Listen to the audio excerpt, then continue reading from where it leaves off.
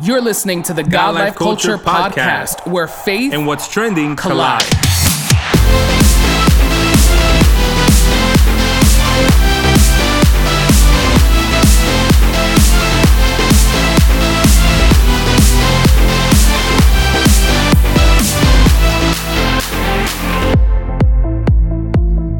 Welcome back to the latest episode of the God Life Culture Podcast. This is Eddie. What's up, everyone? This is Miguel, and we want to say thank you so much for tuning in to the God Life Culture Podcast. We want to remind you to take this time to hit that subscribe button so you are notified whenever we drop a new episode. And also, if you would be so kind to leave us a review and a rating, this helps put our podcast in front of more people. Eddie, how are you doing today? Today, I am super excited. Today's episode is going to be a conversation that we're going to be having with a licensed therapist about mental health, all that great stuff that comes with that, and the not so great stuff as well, and also the spirituality that comes with it as well. You know, mental health is something that we have been speaking about through multiple episodes for the last 3 years. And finally, we actually have a professional.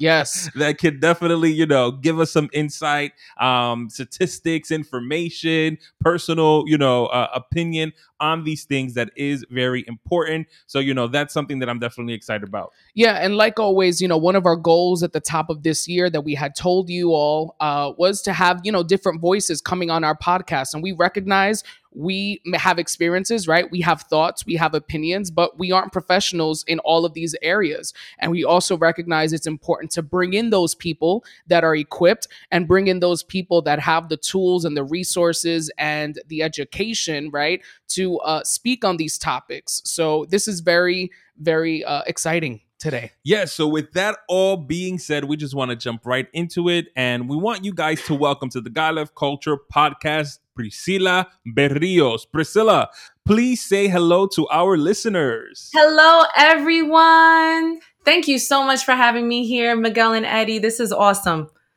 Yes, thank you so much, Priscilla, for being on our podcast. We are very excited to, dive into this conversation. But before we get into it, for our listeners who may not be familiar with who you are, may not have heard of what you do, can you please just tell us who you are, what you do, what is your official title, and all that great stuff? Yes. So again, my name is Priscilla Berrios. I am a licensed associate marriage and family therapist here in the state of New Jersey. Another title I guess you could use is I am a systems therapist. You have some therapists that will just focus on one individual person.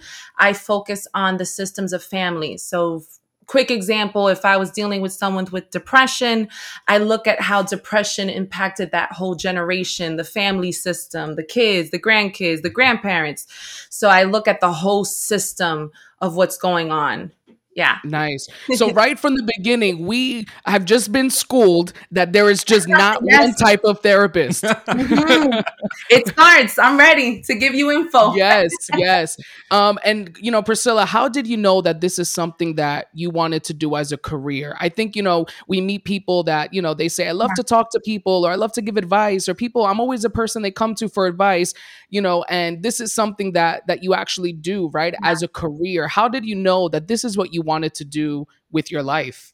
Surprisingly enough, what really got me, I'm really into documentaries. And when I was younger, when I saw Bowling for Columbine and the whole Columbine shooting happened, that really impacted me because I learned that the young two men that did those acts, they went to therapy. And unfortunately, the therapists did not see all the red signs. They had journals and different things.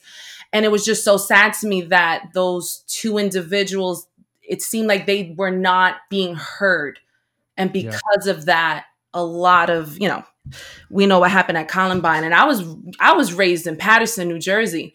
And as a young Hispanic girl, I was taught, those things don't really happen in the white communities. And if you remember, that was one of the first huge school shootings, and it really rocked our world. So that really was a catalyst for me. And something that you said brings to mind and my wife is a documentary buff as well. She Yes. loves true crime. She loves Yes. Law and Order, Mhm. SVU, Blue Bloods, all of those things or whatever. Aside from the documentaries, the shows as well. But something that I unfortunately hear time and time again is how the system Yeah. sometimes fails individuals. Yep. You know, just curiosity, your opinion. Do you think that happens because these are individuals that went into the field for the wrong reasons or lost their passion for it? Why do you think that happens? That anytime we hear about, school shootings or parents that abuse children or murder their kids and SES and those people, they failed them. Like, why would you think that happens? In a nutshell, because that's a good loaded question. In a nutshell, we don't have enough spirit-led Christians in this field. As of right now, it's starting. Like now, like we have more podcasts like this. Like years ago, we don't talk about mental health. This is not a thing. So I feel like now the church is starting to realize the importance of mental health, and more people are wanting to get in the fields. Because yes, you can have the education, but there's nothing like being spirit-led. Yeah, which brings me to my next question, which is, how has your faith influenced your work? Because, you allude to the fact that as Christians, we're really operating in two different worlds, the physical world, what everybody sees with their own eyes or whatever. But as believers, we know that there's this whole spiritual aspect that also contributes to not only everyday life, but mental health in itself. So how has being a Christian influenced your work? I've never been asked that question. Thank you. That's an awesome question. You know what? This is going to sound so weird to people. When I'm in my office, I'm just starting to get back in the office because of the pandemic. But I have this chair next to me, and I just tell myself the Holy Spirit is sitting there too. Because, yes, I have the education. I've been doing this since 2012. I started getting into this, and then the schooling, and you have all this paperwork in front of you and the statistics and stuff. But you have to allow the Holy Spirit in the room. And I believe I'm able to do that. Thank God, through his grace. Yeah, and it's funny because it brings back, this when I was in high school and I was choosing my career path, which I thought was the path I wanted to go to at the moment, was actually psychology. And I was talking to Miguel about this before we started recording, which was my initial reasoning for wanting to do that was because as Christians, we're called to preach the gospel, go into the community, share the word of God and all that great stuff. Yeah. But along the way, you are going to bump into people that have issues. Yes. And back in the day, it was very easy for people to tell other people, like, reprende eso, just shake it off. You just got to pray about it or whatever. When in reality, you can't that's not always the thing to do. Sometimes there are practical things that you have to say. There are methods in order to help people. So it is important that as Christians, and like you said, like there's this big opening. This door has opened where it's no longer a taboo subject. More and more churches are speaking about it. More and more Christian communities are talking about it. It is important because you also want the individual that is struggling to feel welcomed. You don't want them to feel like they're getting rejected. I come from a time where I heard, like, this is serious, like legit, I've heard preachers on the altar say emotions and feelings are from the devil.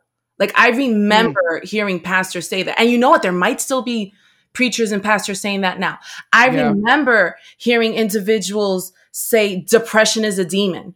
And I remember I was able to, I don't know if you guys have heard of Minister Edgar J. Cruz. He had a mental health summit a few years back. And I said this statement and I got some heat for it. I said, depression isn't a sin.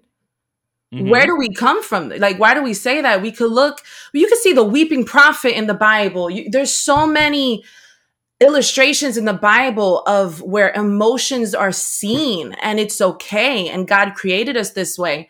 But yet from the pulpit, like, again, I come from that space and time where there was so much stigma and shame. And a lot of people today might say, wow, everyone today has depression.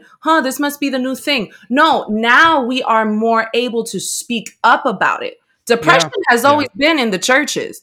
Now people feel free to speak on it. Now, I do have a question about that, Yeah. because I think it was like in one of the days I was teaching the youth class or something, I made the comment about you need to be careful about what you say, because Yes. saying I'm depressed is so easy, or Yeah. saying, oh, I have anxiety or whatever.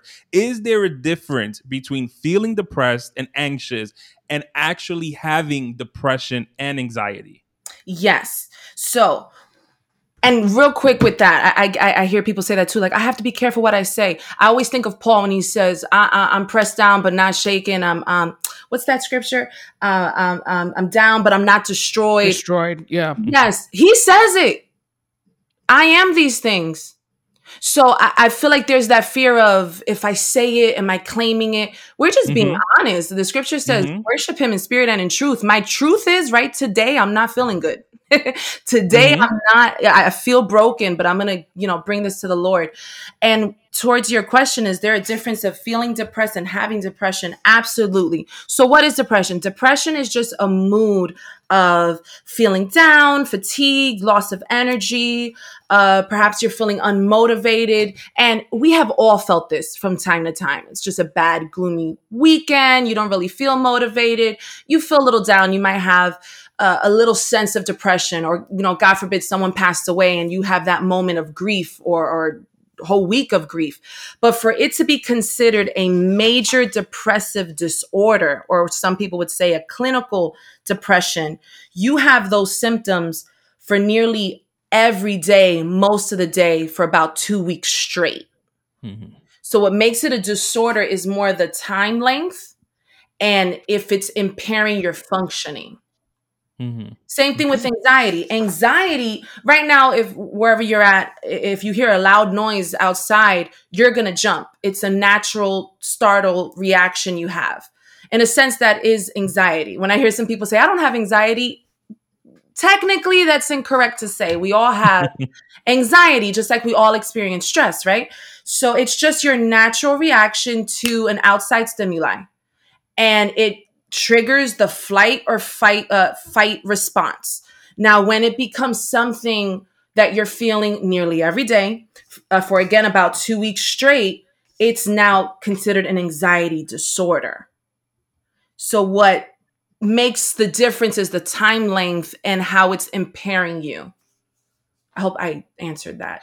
Yeah. And we reached out to our, we posted on our social media Yeah. for listeners to bring in questions, and we got a bunch of questions that we just want to dive into. And one of the questions that we received was actually in reference to depression and anxiety. Yeah. And someone asked, is taking medication for depression and anxiety a bad thing? Yes. So I wear glasses. Do you guys wear glasses? I do, yes. Yeah. So, as I'm guessing that person that asked was a Christian. I never hear a Christian say, is it bad for me to wear glasses? I don't have 20/20 vision. My eye doctor is telling me I need to be prescribed glasses. Is that okay? We kind of like accept that a little bit more than a mental illness. That's true. Or, you know what I mean? Like, I have to wear glasses. I've just accepted the fact that my eyesight is not 20/20. Sometimes I wear contacts, and there's no stigma against glasses, but it is a physical disorder if you think about it. But when it comes to anxiety or depression, something that you cannot see, it's easier for there to be a stigma because I can't see your anxiety. It's so easy for me to look at someone who gets, let's say, the anxiety disorder of panic attacks. It's so easy for me to tell that person, get over it. Just breathe, you'll be fine. When you're experiencing it, it's different. I've had so many clients come in, and to me, it's really sad. I've had clients come in tears, tell me, I feel like I'm doing something against God. I don't feel like I should be here. I feel like God is upset at me because I'm reaching out for help in therapy. And I just think it's so interesting because we don't think of that usually when it comes to a physical thing. Someone who has diabetes, when they are prescribed insulin and they're a Christian, it's usually more accepted to do that than take a Xanax that was prescribed by a psychiatrist. And I think that just goes back to the stigma. So no, I don't think it's bad at all. You want to better yourself. Yeah.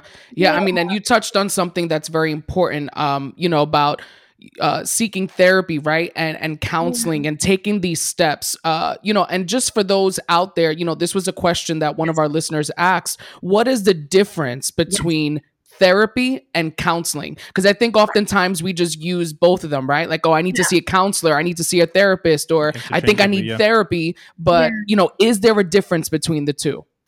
Today, yes and no. Those phrases are very interchangeable. I mean, when it comes to the mental health profession, you have psychiatrists, psychologists, licensed mental health counselors, clinical social workers. You have marriage and family therapists, what I am. But when it comes, this is how it was taught to me.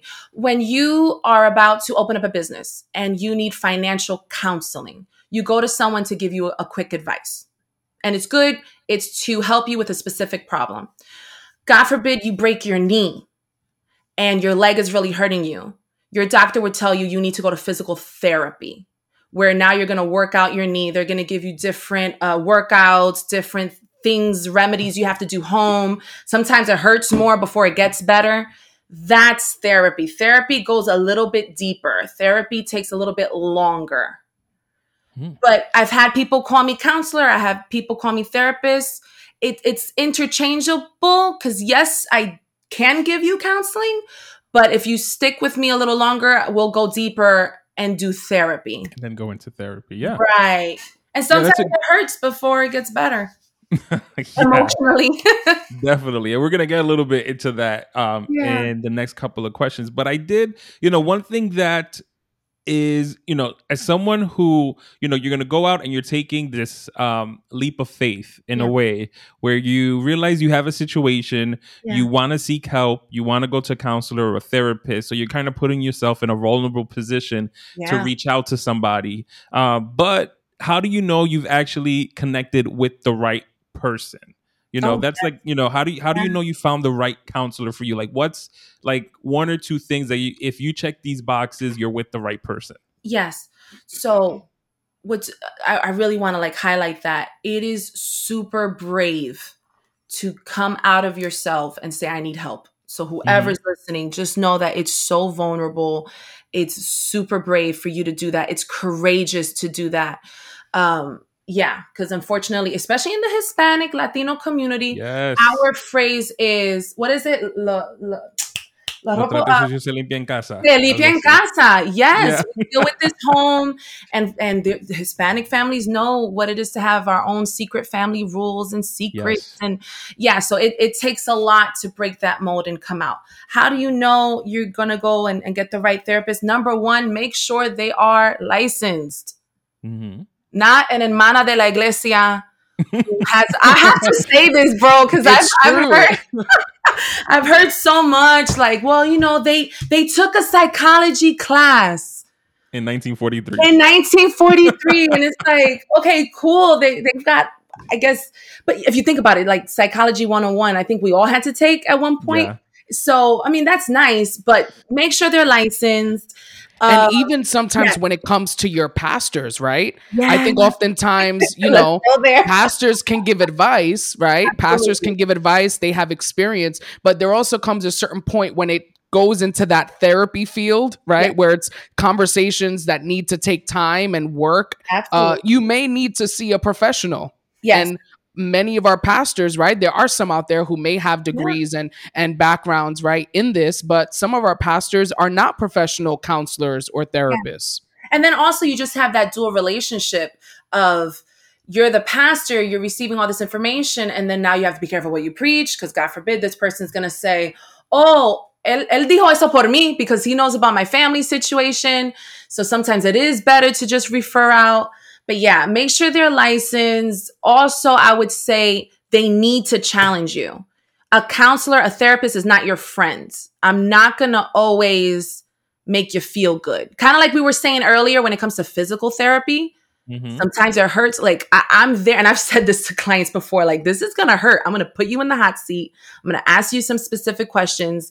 You might squirm and like, no, I don't really want to talk about it. And I'll say things like, you know what, if you came to me and you really want help in this, let's do it, and we'll do it slowly. So make sure they challenge you. And number three, just make sure you feel safe. You know, I heard someone say a therapist is kind of like a shoe. The best shoe just fits on your feet, perfect. You want to feel safe. Some people, they work well with male counselors, male therapists. Some people work well with female therapists. I've seen with teenagers, they do well with a younger therapist than an older therapist. It really depends on the person's preference, but the number two I really stick with. Make sure they challenge you, because I've seen people leave therapy because their therapist was too challenging. Then it makes me think, well, what did you expect from therapy? If you want to talk to a friend, then talk to a friend. But if you want to get down to deep issues that are happening and the root of it, it's going to be a little painful. Yeah. And, I do want to, I want to dig into a little bit to the phrase of it being painful. From my understanding, what I'm grabbing from what you're saying is that, sometimes there are certain truths that you have to be able to understand and swallow. Sometimes there are certain situations and things that you have to, realize. And when you speak to a friend, maybe it's a lot of patting on the back. Right. But with a therapist, sometimes they're going to be like, yeah, but do you see this? Do you see this angle? Right. Like, is that where, and I know a lot of it also has to do with the healing process as well. Absolutely. But when you speak on it, it is going to be painful. Can you talk a little bit about what that means? Well, I'll say it this way. There's a difference with hurt and harm. When you go to a dentist and they see a cavity and they start cleaning out your teeth, it hurts, but it's for your good. All the sugar you ate that tasted amazing, that's what was harming you. Yeah. So in the therapeutic process, we might go into some conversations. Let's say we're talking about sexual trauma. That's going to be a little harmful for some people. Hurtful for some people to go down that avenue and talk about those things that perhaps they haven't spoken about in years. So emotionally, it's going to hurt a bit, but that hurt is for your good. It's not for harm. Kind of thinking of it like, literally when you have a scab and you have a wound, we got to clean it, and it might get irritated when you're touching it a lot, but we have to clean it. You got to put the alcohol in it. You got to make sure you're covering it correctly. Healing doesn't always feel good. And I think in this generation, we have been misled to think that healing process looks good. It's pretty to put on Instagram. Like, oh, wow, we've made it. But not all healing feels good. Not all healing looks good. Yeah. And I mean, in reference to seeking therapy and counselors, right? I think oftentimes the fear of it being painful, right, causes people to not take that step, or the fear of having to confront those things and deal with those issues and even just talk about it and put it to words causes people to sometimes not want to take that step. And I often hear, and this was also a question from a listener, people who really want Christian counselors or therapists. They want someone that's a believer as well, that has that faith background. And from my understanding, right, and just I guess from the things I've heard, it's not always easy to find a Christian counselor or therapist. Is there a resource? Is there a tool or something that, those who want to seek a Christian therapist can go to find one? I'm going to be real honest. I've seen and heard, I'm going to be real honest with y'all. Yes, that's what we want. I've seen and heard people say, I'll just say I'm Christian so I could get that door open. I'll be honest. I've heard it. And I'm sure that happens in other fields. So I feel like you could check out psychologytoday.com. That is one resource. A lot of therapists sign up on there, and you could see their different faiths that they write. I would say still take that with a grain of salt, because anybody could say they're a Christian nowadays. You know what I mean? Still go in and do like an interview process.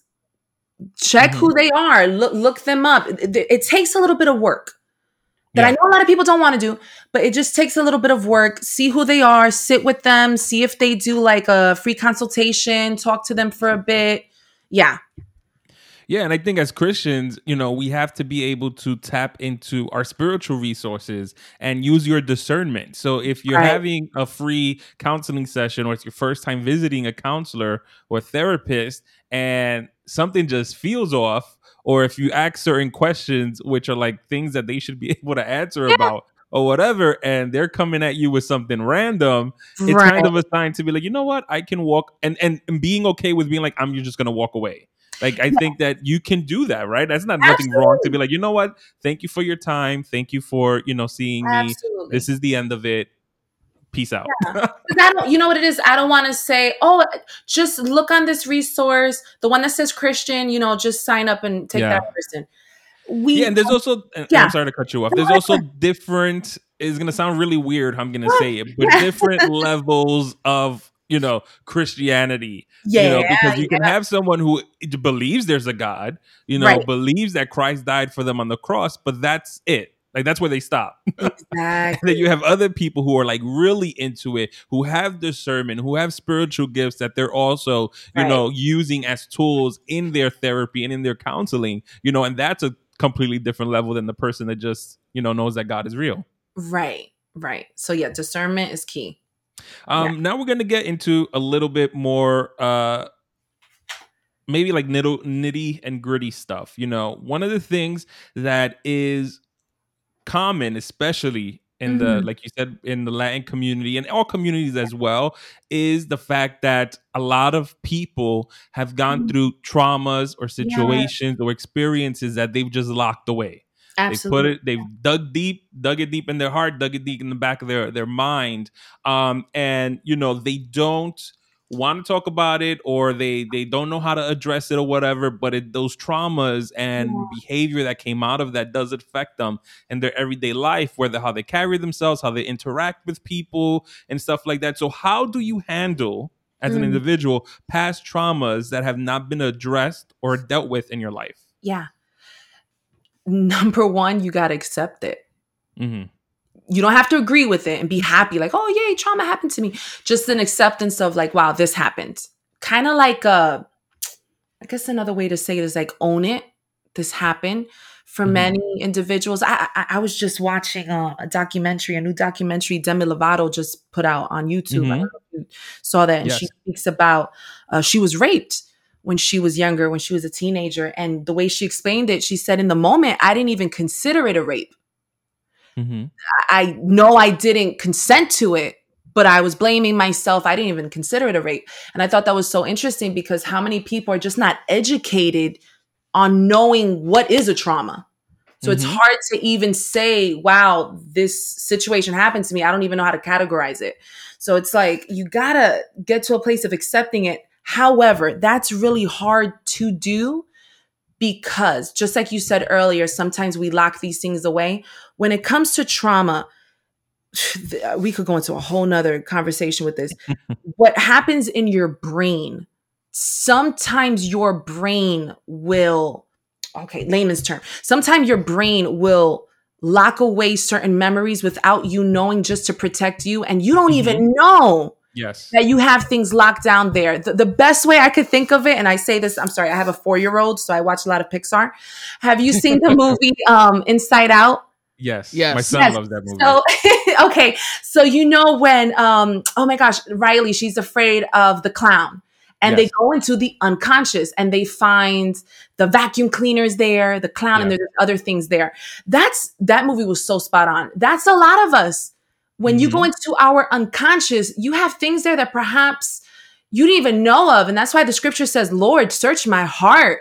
Search my heart, oh Lord. There might be things there that I didn't even know of. So if you find yourself like, I feel like something happened when I was younger. This is why therapy, especially psychotherapy, is so key, because that trained professional is going to be able to, through a series of tests or a series of different techniques or questions, they're going to be able to untap that for you.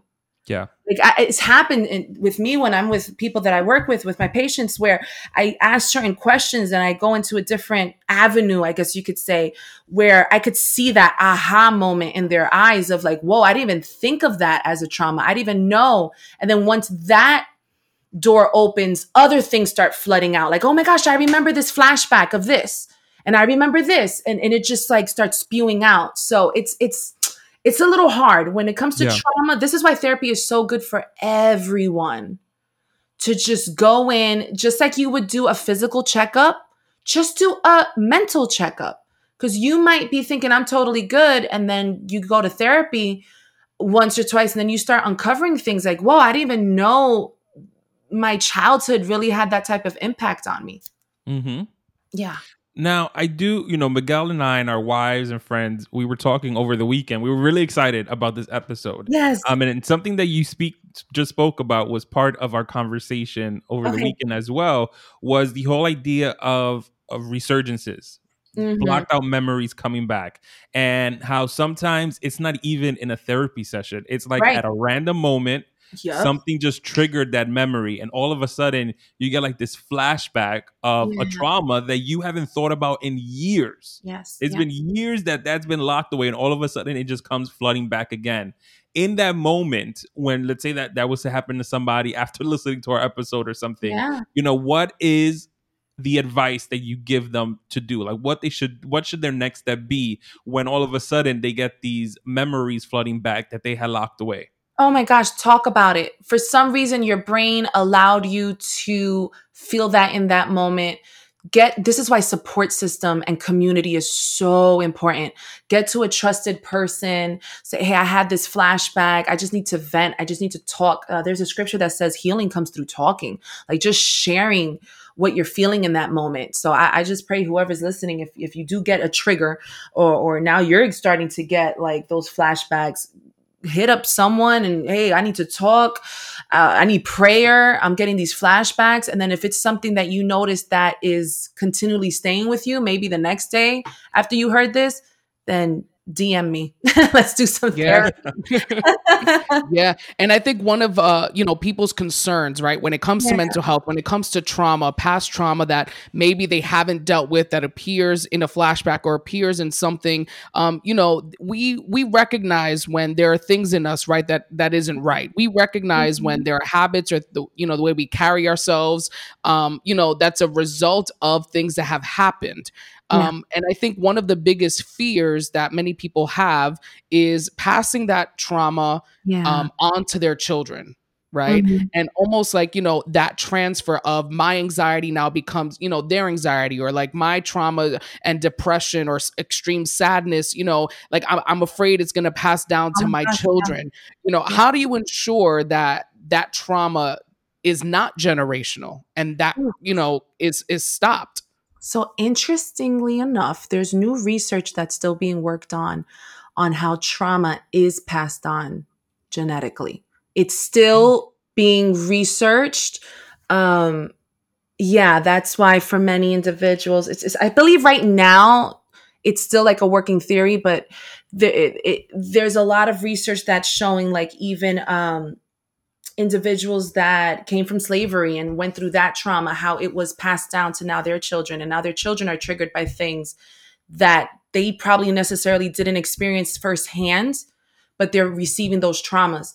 Honestly, when it comes to this, 100% Jesus, because of course you could work things throughout, therapy and vent about it and get different techniques and tools. But when it comes to things being passed down, sometimes that is not literally in our control. You get what I mean? Like, genetically. I mean, we could talk about alcoholism, addictions. There's just different things that happen in our psyche, our genetics, our genes. Like when I think of depression, major depressive disorder, if you have someone in your family that already has that, you are more predisposed to receive that because it's just in your family. And it's the same thing with trauma. And again, it's still being researched. So I would say just, if you go into the whole topic of generational curses or generational iniquities, how it's said in the Bible, Jesus.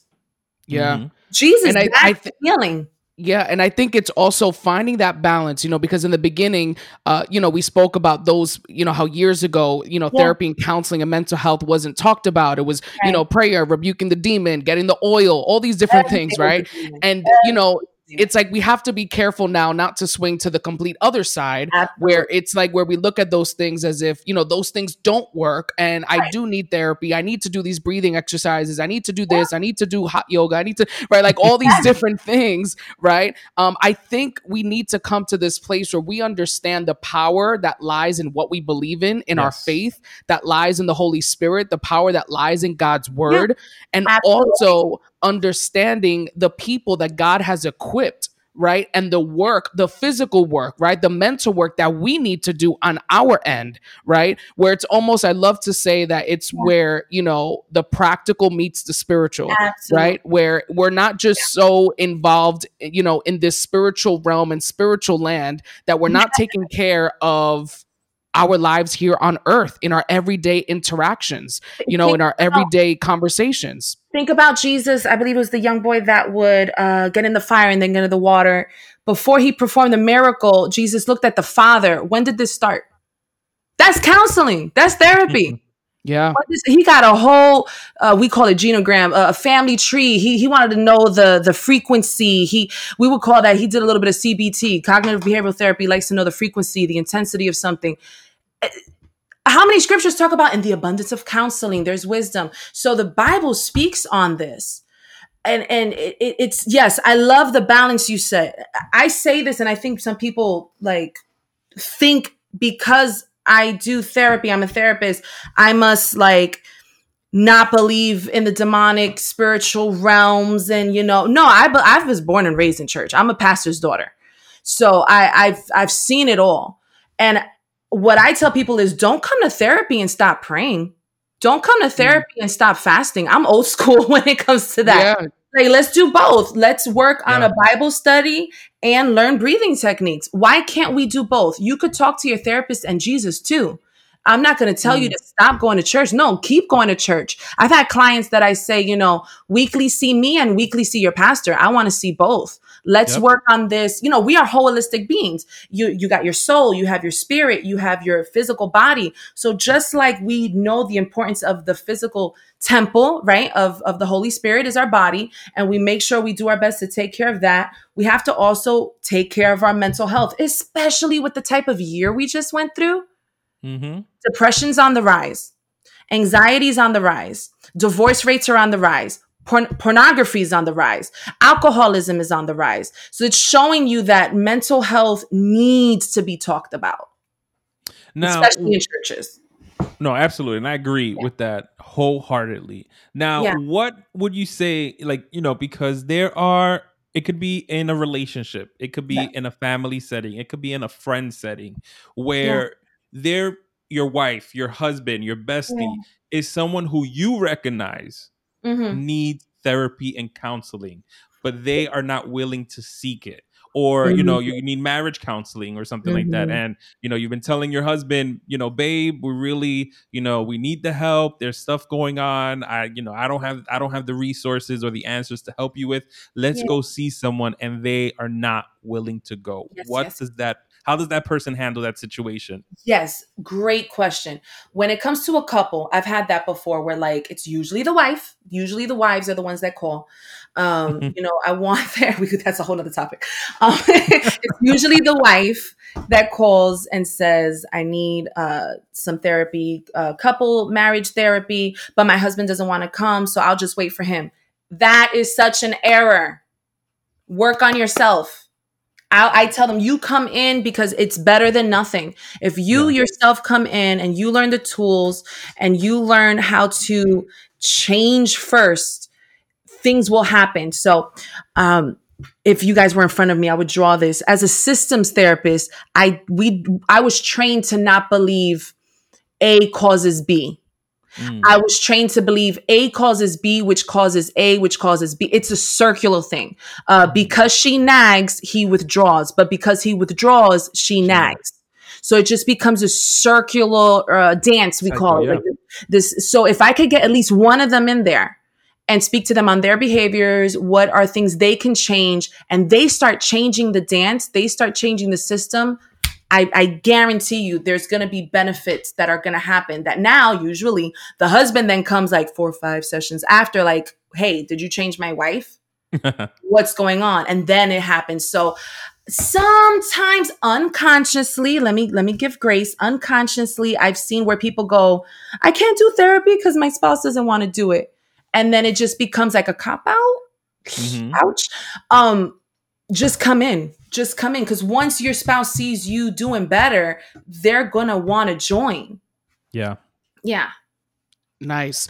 I mean, I hope our listeners are taking notes. Yes. Good. It is so good. Because this is so I'm good. enjoying this. You know, on Instagram, on social media, you know, I follow you, and you know, that's how I was becoming aware of your you know, of everything that you do and your conversations. Because again, there are people, like, you know, we spoke before, that are out there that, you know, claim to be certain things, and you know, you could just watch their stuff or whatever, and you know, like, there's just something that's not right or something missing, or it's like like very one-sided.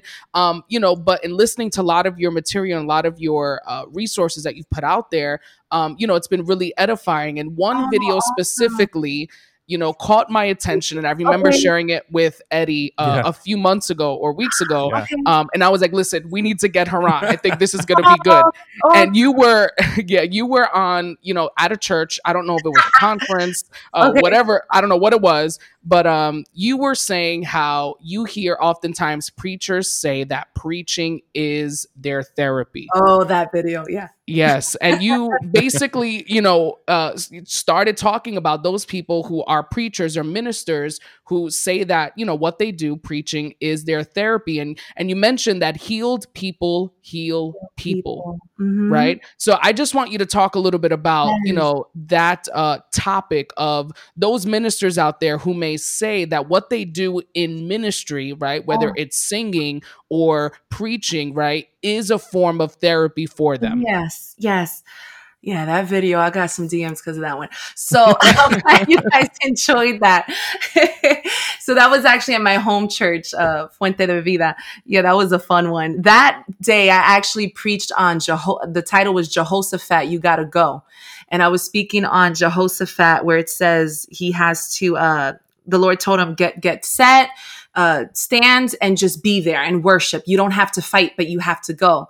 So I used it within a mental health type of way of like, the battle's already won, but you do need to confront it.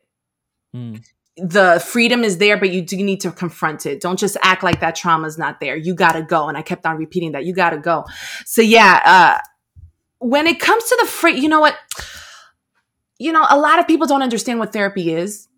So when something feels good, instead of saying the phrase self-care, like, wow, this is my self-care, this feels good, they use the phrase therapy. And just earlier we said how therapy sometimes hurts.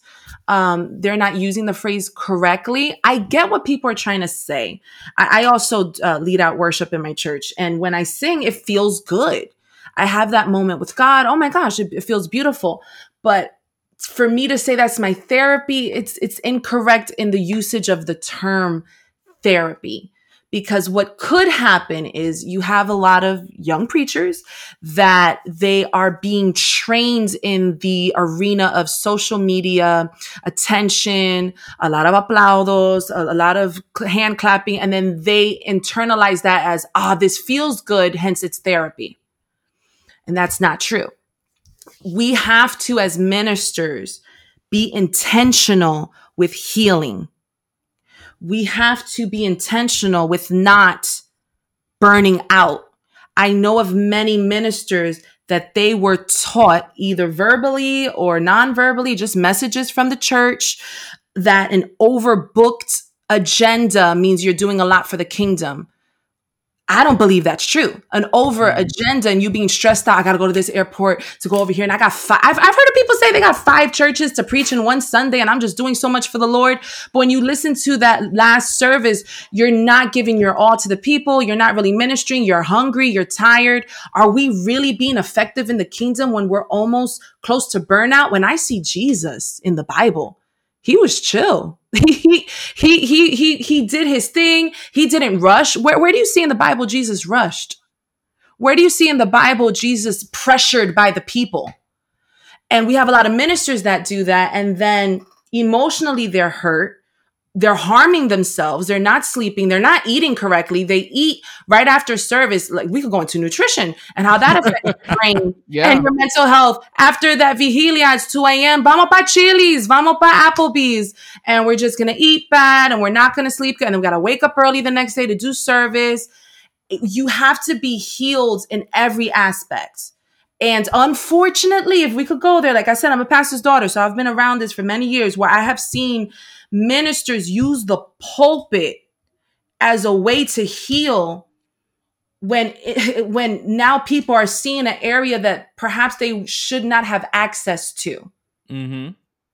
Heal first. Like, I know in that clip I said something like, don't you put your hands on me and you're broken too. I know you're not perfect and neither am I, but heal people. And I just feel like we have come to a place because of social media and everything is so public.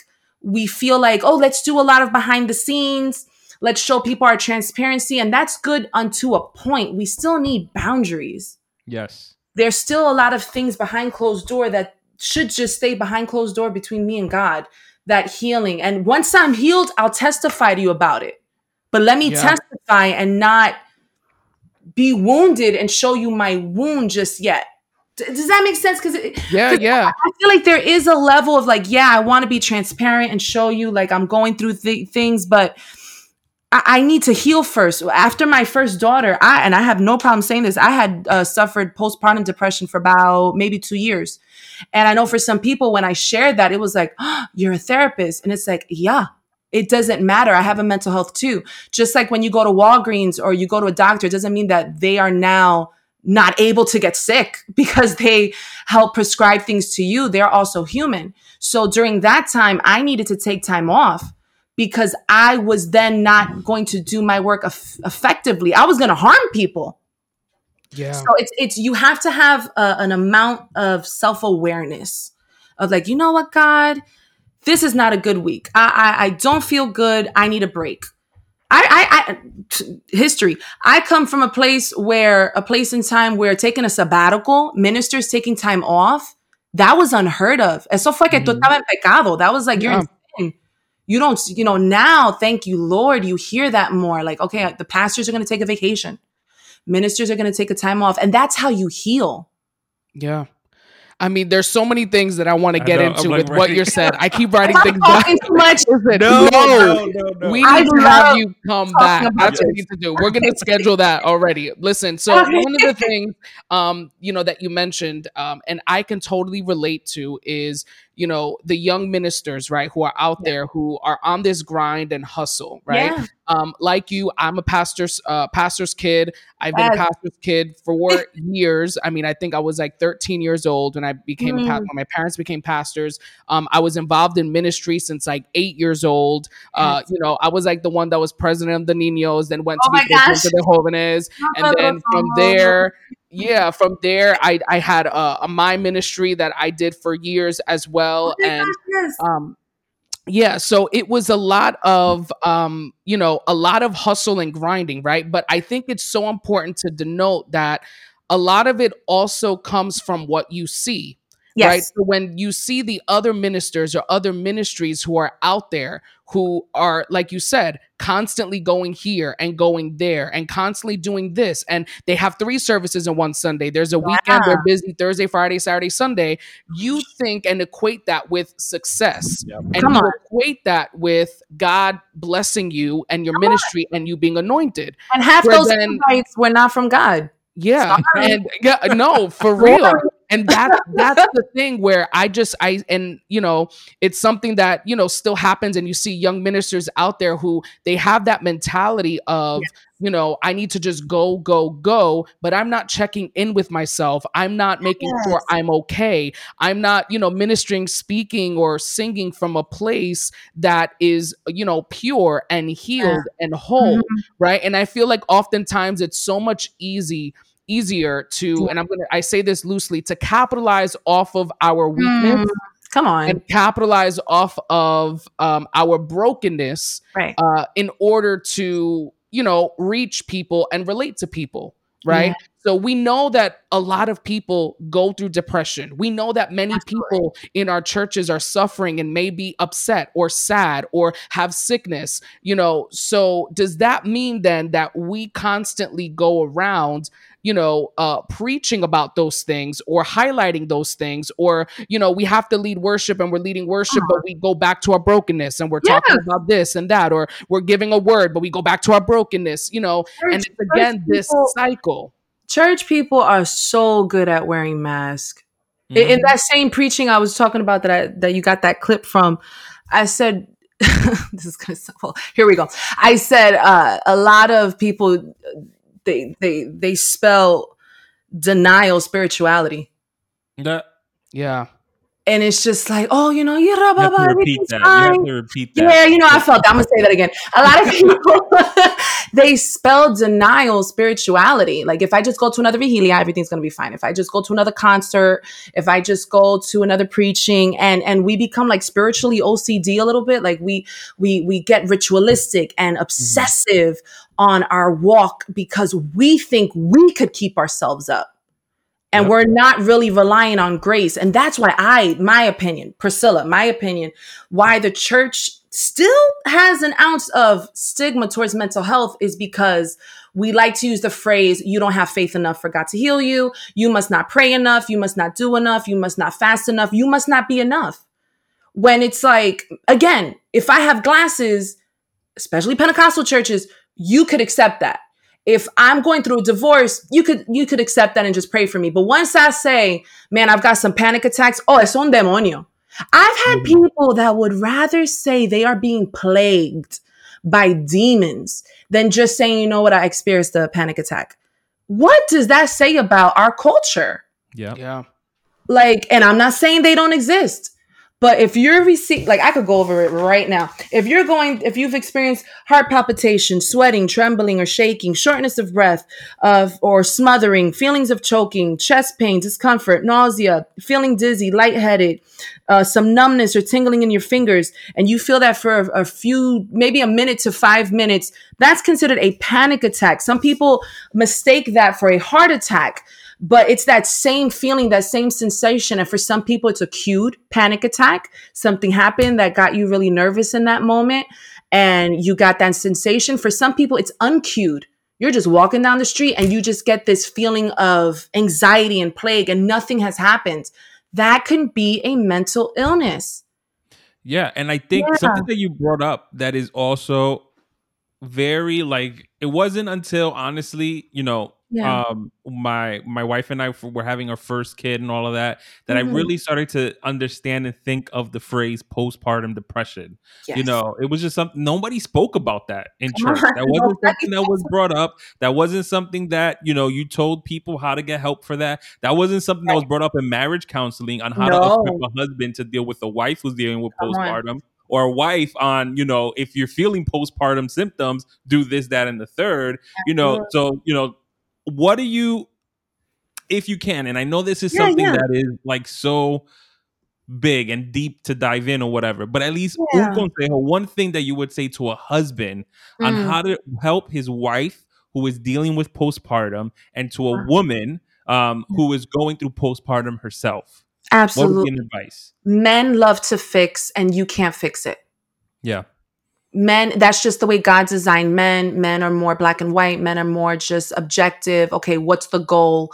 So much so that if a woman has a little critique or criticism, men take it as a nag. They take it like, okay, what am I doing wrong versus let me just hear her out. So number one, men, you did nothing wrong. It's now it's not that you didn't do enough. Postpartum is another disorder. It's a medical issue. So just like I don't have control over my eyesight, I can't say, okay, let me see a little bit better. Someone who has postpartum depression, you can't just say, oh, get over it. Let's go see your family. Maybe you'll feel better. If I could, I would. I don't like this feeling. So I would say to the husband, patience, be an ear and listen. Don't fix, because you can't, but listen. And to the woman, I would say you got to speak up. Depression likes to keep us quiet. Depression, a lot of my clients say it feels like a dark cloud. Sometimes the dark cloud is a little lighter than other days, but it's just this thick fog. For me personally, I just felt that thick fog. I wasn't sleeping correctly. It was our first kid. There was a lot going on, and just personal. I'll get personal. I didn't know you were supposed to continue on Needles. No, what is it? The vitamins. Yeah, I didn't know after pregnancy. I just stopped. I was like, okay, I'm done. My vitamin D was super low. Plus, I wasn't sleeping well. I was trying to breastfeed because everyone says you're supposed to breastfeed. I wasn't doing the best. So it's just all this pressure that you just put on yourself. But it was like I couldn't speak. So thankfully, thank God for my husband. Jonathan, if you hear me, I love you so much. He was a good listener. He was just there for me. You know, sometimes just being present, even if you're silent, just being present does so much. Yeah. So women speak up, men listen. That's awesome. Another thing that you mentioned earlier, you touched on it, was the idea of rest and, a sabbatical. So I think, as far as what you were talking about, as far as ministers and pastors, like you said, years ago, it wasn't heard of, right, for pastors to go away on vacation or pastors to take some time off, but for the everyday, people, right, who may not be in a leadership position, may not, be a pastor, or may not have, that whole ministry, that whole world of ministry. They're just, they work, they have a family, they go to church, but there's always pressures and things in our life that requires us to have to stop and take time to rest. What would you say? What are techniques or what are methods that, individuals can do if they feel like they're getting burnt out from just everyday life? Yeah. So one thing I've noticed is if you do not prioritize rest, your body will do the rest for you. And that's where you hear of nervous breakdowns and burnout. That's your body literally saying, I have to stop. So in a weird way, you're going to get rest regardless.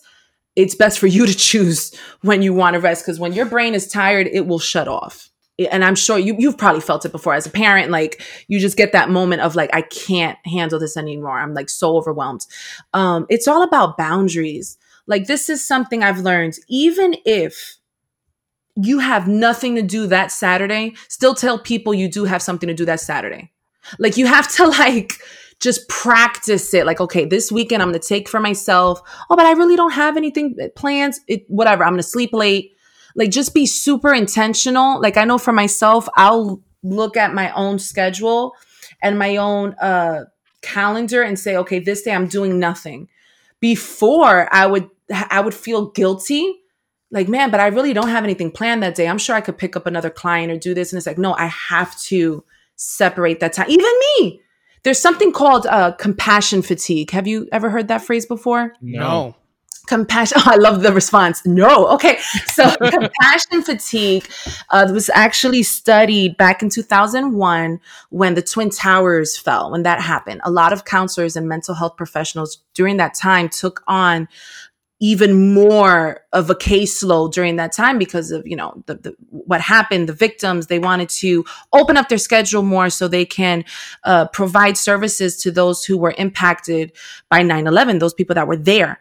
And what they noticed is these therapists, these counselors, these mental health professionals, although they were not physically there at the site, seeing the things that these people saw, they got something called compassion fatigue. They started getting burnt out.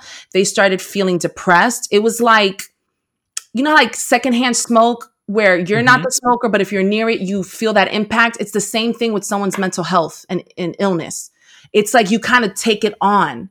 So if you don't have that emotional boundary, pastor, minister, if you're just going and going and going, because you're so, you want to share mercy with everyone and you want to share empathy, you can really get drained by pouring out so much and being that listener.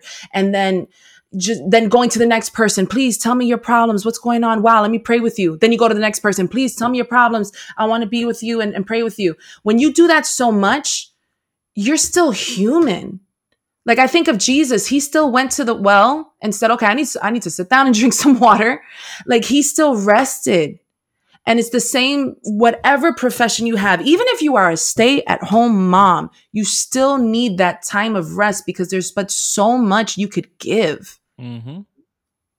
Yeah. No, absolutely. And I think, the Yeah. subject on taking a sabbatical is Yeah. something I can relate to. Last year Yeah. Yeah. was Yeah. the first Oh, time yes. I took a sabbatical and I took a Oh, break. I like Miguel, we're young people. We're both yes. young individuals, but we've been in ministry for Yeah. so long since we were kids Ministry that, takes a taking lot. a sabbatical at 30 sounds crazy, but it's Yeah. like, no, we've been doing this for so long. Right. Right. But it is something that is important, and it is going to, some people are going to look at you a little crazy, Yep. especially if it's not a common thing in your Mm-hmm. circle, in your church as well. I remember letting a couple of people know, like, hey, I'm gonna be, taking a break, my wife's gonna give birth, she's going on maternity Right. leave, I'm going on paternity leave, Right. deuces, let me Amen. take care of my family type of situation. Good for you. And there were a lot of people who were supportive, but there were some that did throw a little comment, like, Gotcha. oh, no te dejaría ahora, like, little things here and there Wow. that Yeah. is very insensitive, but it's because unfortunately it has been ingrained Yeah. in, in our circles that you can't take a break. What do you mean you're going to take a break? Yeah. But whatever. Even though my wife would, still yells at me to this day, because when people came to visit her and visit the baby and all that other stuff, they would still try to pull me aside, like, Mira, this is coming up. Like, what do you think? And she's like, you were taking meetings in the middle of my pregnancy thing. Yes. But you have to be able to detach yourself, Yes. and it's difficult, especially for people like us who are so involved, who have, wear many different hats or in Yeah. a lot of stuff in your church. Sometimes it is difficult to take a step back, but it is important to do so, Absolutely. especially when it comes to your family. As Yes. Christians, pastors, leaders, you can't be a great leader in church, but at home your family's falling apart. Like, Come your first on. ministry is your family. So if Yes. whatever's happening in your church is taking precedence over your relationship with your kids and your relationship with your wife and your family, that's something you need to look at. Yeah. So it is important to take those breaks to have those moments. But we can keep talking for Yes. hours and hours and hours. And we have reached the end of the episode. But before we close off, if there's anything that you would like to share or say, or you feel like, oh man, I forgot to say this before, we want to give you the opportunity to have that moment. So we're Oh going to my give you gosh. this moment now. Just say whatever's in your heart to our listeners. A big, big thank you. Thank you, Miguel. Thank you, Eddie, just for inviting me on this. I'm just so thankful that God is allowing more conversations like this to happen. And in a weird way, if there's anyone who's listening to this and is triggered in the opposite way of like, oh my gosh, they're talking about this, they're talking about mental health, I hope this does trigger, because we need this to feel a little bit uncomfortable to get to healing. Because if you're not challenged, you'll just stay stuck. So I pray that this did challenge the listeners in a good, healthy way. Amen. And just a little bit more about boundaries. It's okay to say no. No, as a Christian, is not a dirty word. Yeah. It's your mental Awesome. health. After the year we went through, mental health is key. Yeah, and can you please let everyone know where they can find you on social media, so they could follow you and just, stay connected with, the resources and all the posts and everything that you put out there? Yes. It still fathoms me that people even watch. I'm not even going to lie. I started that Instagram like in 2018. It was just something for fun, and praise God, people share things. And I'm like, wow, people are really watching. But I'm on Facebook and Instagram, Living Abundantly TV. Yes, so make sure you go and follow, subscribe, and check Yes. out everything that Priscilla puts out there. Again, this is a conversation that needs to continue, right? Mhm. It's not over, just because this episode is over. This is something that hopefully we continue to, talk about and Yeah. have conversations and, research. So Priscilla, thank you Yes. so much for being Thank on our podcast. you. We truly appreciate it. Absolutely. Thank you. Yeah, so once again, make sure to subscribe and like and follow us, God Life Culture Podcast. You're listening to us, so make sure that you have liked us, that you have rated us, that you shared the post, and that you also follow Priscilla as well to get those inspirational quotes, to get those videos that sometimes be like, what she said? But those are the things that you need to listen to, And Priscilla, honestly, it has been a pleasure. Thank you Yes. for taking your time to speak to us, and we're definitely going to have you back very soon. Woohoo, I can't wait. So we want to thank you guys for listening to the God Life Culture podcast. That's God Life Culture. Until next time. See ya. Bye.